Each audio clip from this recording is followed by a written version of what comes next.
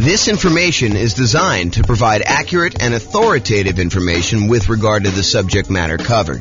It is offered with the understanding that the presenters are not engaged in rendering legal, accounting, or other professional services. If legal advice or other expert advice is required, the services of a competent professional should be sought. Welcome to the Ann Arbor Real Estate Investing and Real Estate Financial Planning Podcast. Learn all about investing in real estate in Ann Arbor, Michigan, with a combination of real estate financial planning and modeling with numbers specific to Ann Arbor, plus syndicated, more generalized recordings of live and pre-recorded real estate investing classes, not all of them specific to Ann Arbor. Be sure to stay tuned after the podcast for a message from our sponsors. Well, good morning and welcome, everyone. Hope everyone had a nice Easter weekend, and now we are back.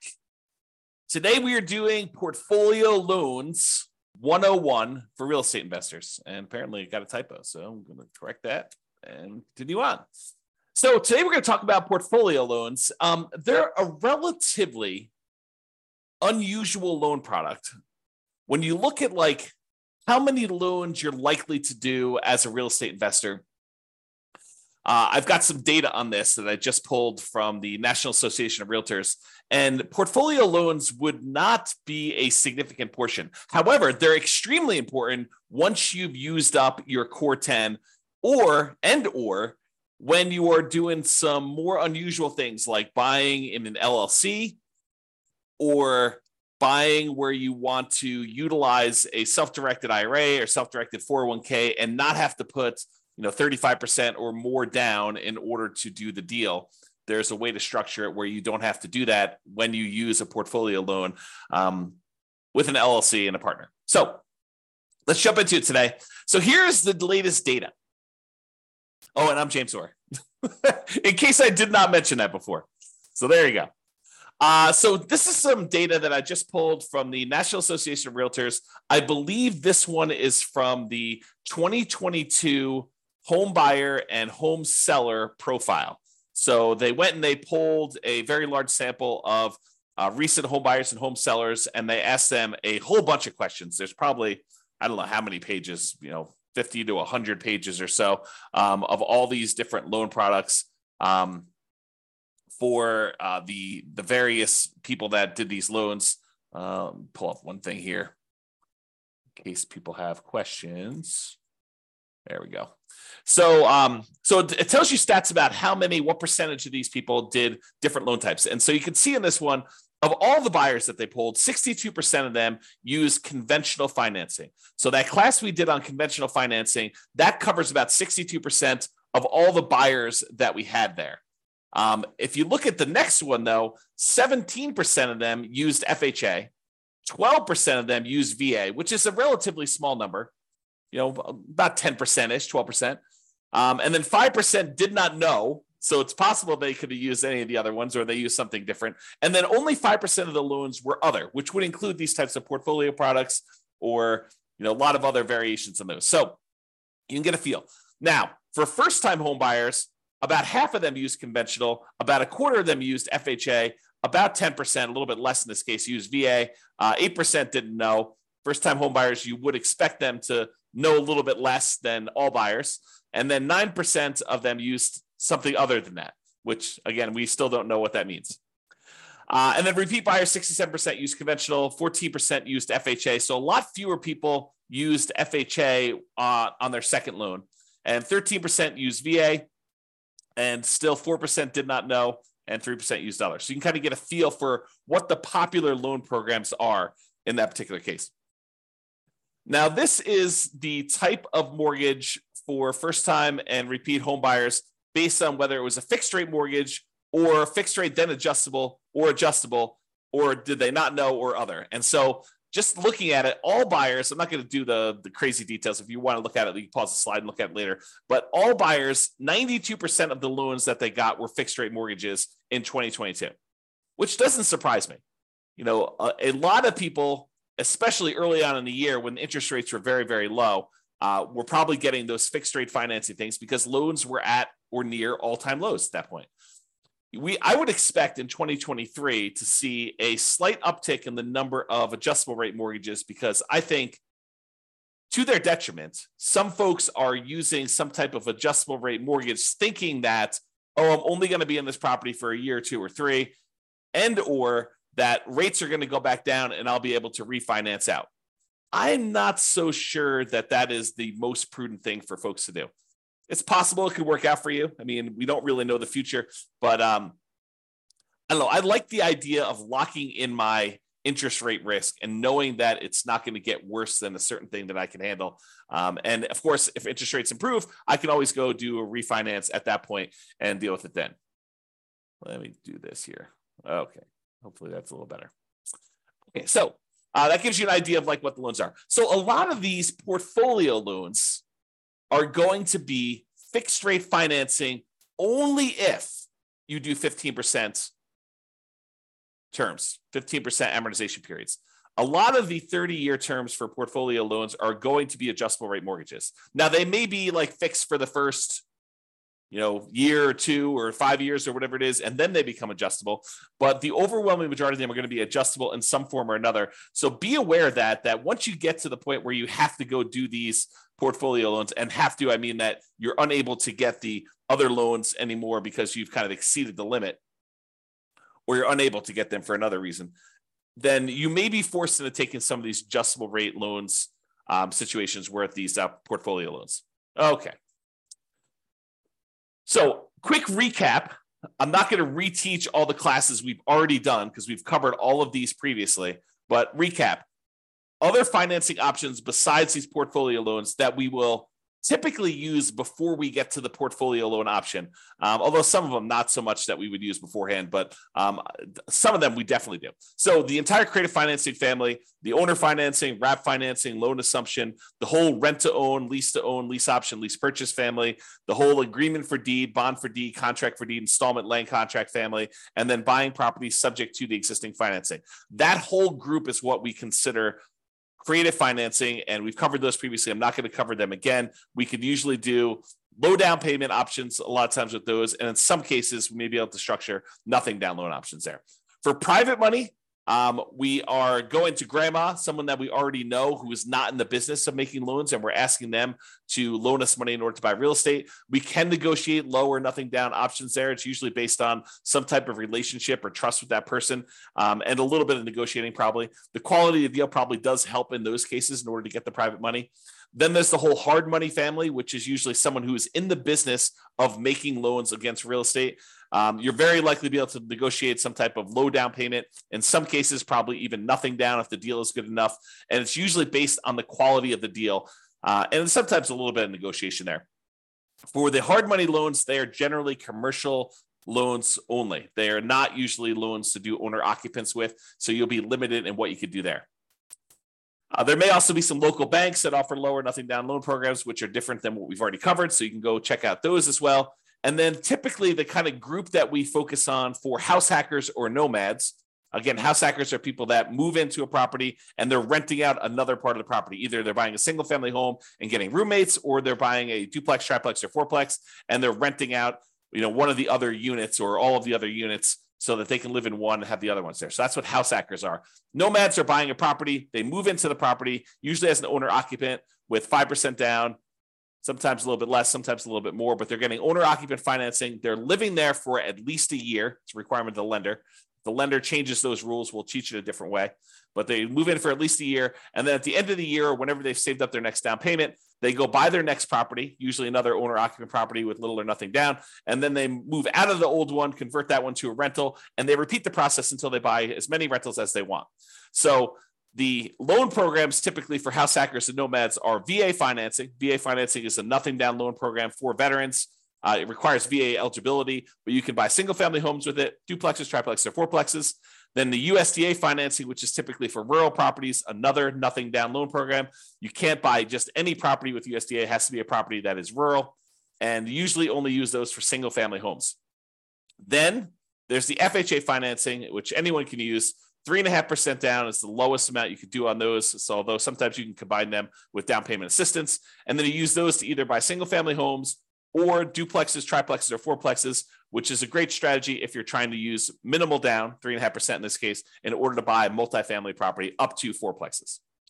Then finally, conventional loans, 3% down for like the Home Ready or Home Possible, or whatever they call that loan program for the owner occupants on those. Most of the time, though, we're going to be using 5% down conventional loans.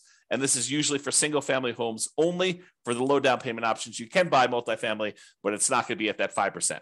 And then the non-owner occupant, if you're going to buy investment properties, it starts at 15% down. That does have PMI, or 20% down without PMI. And in a lot of cases, we'll opt to put a little bit more down to get better interest rates and to borrow a little less to improve cash flow.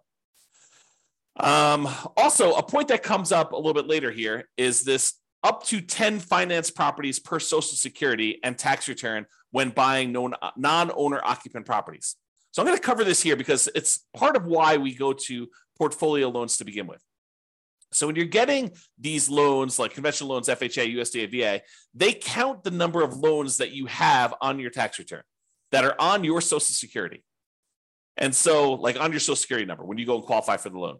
And they say, hey, look, if you have more than 10 loans total, like, I've got a VA property that I first moved into. It's a fourplex. I lived there for a year or two. Then I converted that to a rental. Then I went and I bought another property with an FHA loan. And so I've got, these two loans. I got two fourplexes that I did that way. Then I bought a whole bunch of conventional properties that I lived in over the years, and I've kept all those. And I bought a few as rentals as well. Now I have 10 loans in my name. A VA loan, a FHA loan, and 8 other conventional loans, some which I moved into and lived there as an owner occupant, some which I bought as a non-owner occupant for investment purposes from the very beginning. And they say, okay, great. You want to go buy another property. You no longer can get conventional financing because you have 10 or more loans in your own name. So now you need to go and get a portfolio loan. And that's what we're talking about. That's why we're talking about portfolio loans, is they are the solution once you get 10 loans in your name, okay?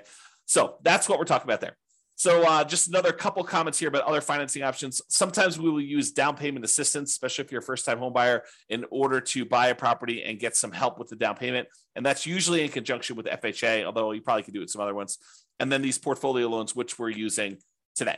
Okay, so portfolio loans. So some people will choose to use portfolio loans as a nomad or house hacker, and they're approved to do that. Not that they're like not allowed at all.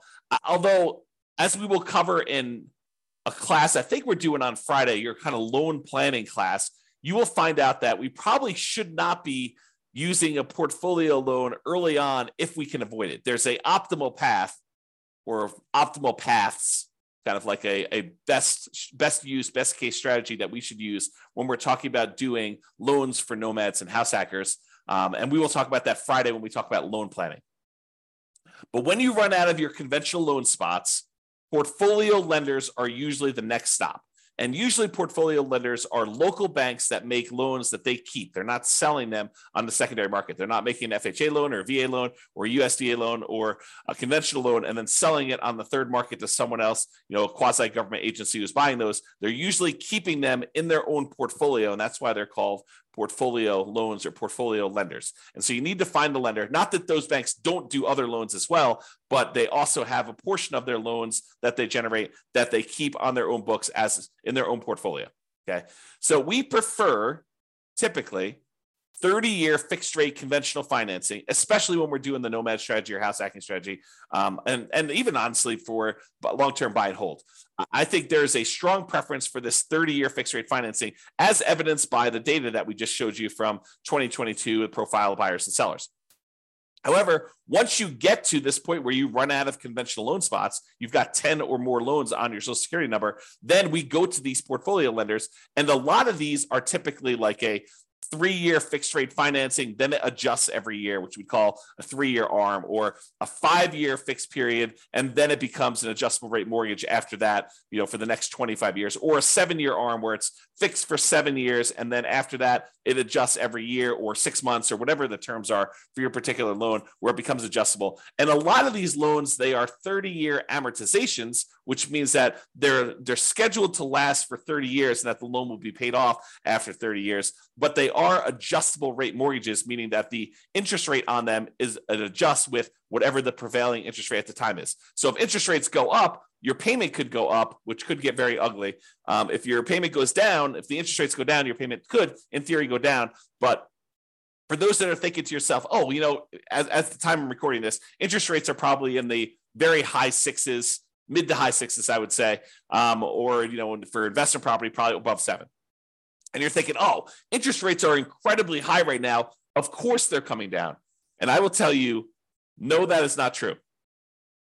It is true that it is possible that interest rates can come down, and it is true that it is possible interest rates could go up. And if you look at it, I did this new tool. I think I called it I don't even remember now. It was kind of like my interest rates meter or something like that. I don't remember what I called it now. But basically, when I looked at, if you put in what your interest rate is today, it told you what percentage of the time the interest rates were above that. And right now, at about this kind of 6 to 7% range, if I remember correctly, we're only about the halfway point. About half the time interest rates were higher than this, and about half the time interest rates were lower than this. So this is not an exceptionally high interest rate. In terms of recent time, it seems exceptionally high because we've been in a period of very, very low interest rates historically. But that doesn't mean that 7 is high. It seems really high compared to 2 or 3, which is what we were getting before, but it can and has got up to 8, 9, 10, 11, 12, 13, 14, 15, 16, 17, 18%. So if you think that this is really, really high, you could be in for a shock if something were to happen in our economy where the Fed would continue to increase rates and the rates on mortgages would continue to go up. And we don't know if that is their plan. There's lots of speculation out there. There's some people that believe that the Fed's going to lower rates, and some people believe that they're going to keep them where they are. And if we end up with some other new crisis or inflation is not under control, who's to say that the Fed will not continue to raise rates? Okay, that's one of the tools they use to control the economy. And so it's possible that could happen there. All right. There is no hard limit on the number of portfolio loans that you can get. But you still need to be able to qualify for these loans. They have the traditional, debt to income or debt service coverage ratio qualifications that they have. They want to see how your overall portfolio looks. A lot of times their underwriting is heavily dependent on your debt service coverage ratio, although every lender is a little bit different, but I've seen that to be the case for most of the time. They can have very fast underwriting. Sometimes you can get approval in less than 24 hours. I will tell you, the more complex your situation is, which tends to be what's going on once you get to the point with portfolio lenders, is you tend to have a relatively complicated situation because otherwise you, in most cases, would go and get conventional 30-year fixed rate financing. So a lot of times when you get to the point where you're using portfolio loans, you have a very complicated situation. But the more complicated it is, typically the longer it will take to get qualified. That's just been kind of my experience through my clients. Bigger purchases tend to go to a loan committee where they have different people look over the loan and approve them. It's not just the lender themselves, the mortgage originator. And the relationship with the bank does matter, especially how much you have on deposit. That can be a factor in whether or not you qualify. So realize you want to have relationships with the banks that you're going to be doing portfolio loans with, especially if you plan on doing more than one. The more you do, the more important I think that relationship with the bank is going to be in your ability to get loans there. Now, I'll add one more thing before we end this, and that is there is a significant advantage to being able to use a portfolio lender in order to do self-directed retirement accounts when you're buying rental properties. So traditionally, if you want to go use your self-directed retirement account in order to buy rental properties, the banks, the lenders are going to want you to not use conventional financing, not use FHA, not use VA, not use, I think I covered conventional, USDA, VA, FHA. So they're not going to want you to use those. They're going to want you to use some type of portfolio loan. And if you go to the lender and you tell them, hey, look, I've got this self-directed IRA or self-directed 401k that's got a bunch of money in it. I want to be able to get a loan with my self-directed 401k or IRA and be able to buy this rental property. They will tell you that it probably needs to be a non-recourse loan because they can't go after the IRA or the 401k in order to be made whole. So they will tell you, in order to make these loans, we will need to have a very large down payment. In most cases, they're going to take 35% down. And I will tell you, sometimes if the cash flow isn't good enough, 35% is the starting point, and they will tell you after they see your deal that it's actually, we would need you to put 42% down in order to get your DSCR where you need to be for doing this particular property. So 35% is sort of like the bottom threshold, and typically it is more than that. However, what if you really wanted to use your self-directed IRA or self-directed 401k and you wanted to buy properties and you did not want to put 35% down? Well, some portfolio lenders will allow you to do something which is a little bit unusual in my mind.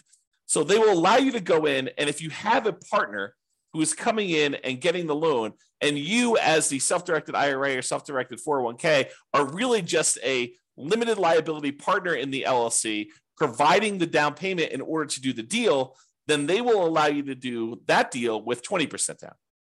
So if you had an LLC that you formed with someone else, not yourself, but with someone else, that you went in and you wanted to go buy a rental property, if your self-directed IRA or self-directed LLC, self-directed IRA or self-directed 401k rather, came in and was a limited liability partner in an LLC that was providing the money in order to do the deal, you were basically funding the LLC. The LLC could go and get a 20% down investment property loan on the property that you're buying. Okay, so that is sort of like an interesting little twist that some portfolio lenders may offer you if you decide to go that route. So just kind of a heads up, that is a way to kind of not have to do 35%. Now you got to go bring in a partner, which the partner may or may not be taking more of the deal such that it is not worth doing, or maybe they're doing the deal and it's actually great. They're the ones that are co-signing for the loan or something like that, and so they're there. Okay, so to finish up, in conclusion, investors often look to optimize their conventional financing loan spots before proceeding to these portfolio loans. Portfolio loans tend to be variable rate financing, and so we tend to try to fill our loan spots with VA or FHA or USDA or conventional loan spots first with 30-year fixed rate financing in most cases. And then once we get those filled up, we move on to these portfolio loans, which tend to be, I would say, kind of like second tier, second quality loans, in that they are typically not fixed rate financing. I don't know if I mentioned this, but there is an exception. A lot of portfolio lenders will allow you to do a 15-year fixed rate loan if you want to. So the 30-year ones are sort of variable, whether they're 3-year fixed and then variable for 27, or 5-year fixed and variable for 25, or 7-year fixed and variable for 23. Some of them will do a 15-year fixed period on those, but usually the cash flow on the 15-year amortization period makes it such that it's probably not worth pursuing those.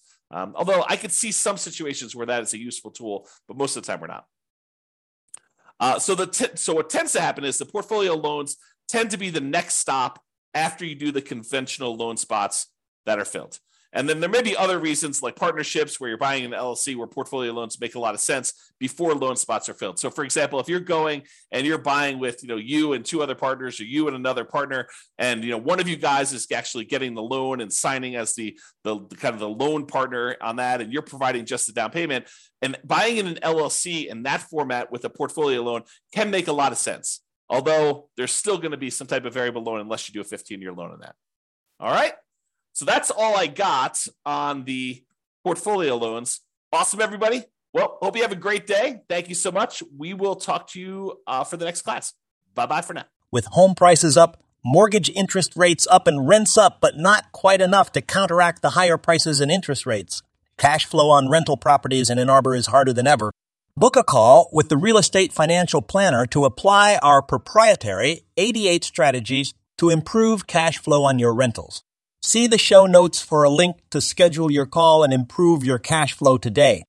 If you're a real estate agent, lender, or professional in Ann Arbor that wants to help our real estate investor listeners, consider reaching out to learn about collaboration opportunities with this podcast. We'd love to add more value to our listeners by having you assist our investors buy, sell, and finance their real estate investments. See the show notes to schedule a call to discuss collaboration opportunities.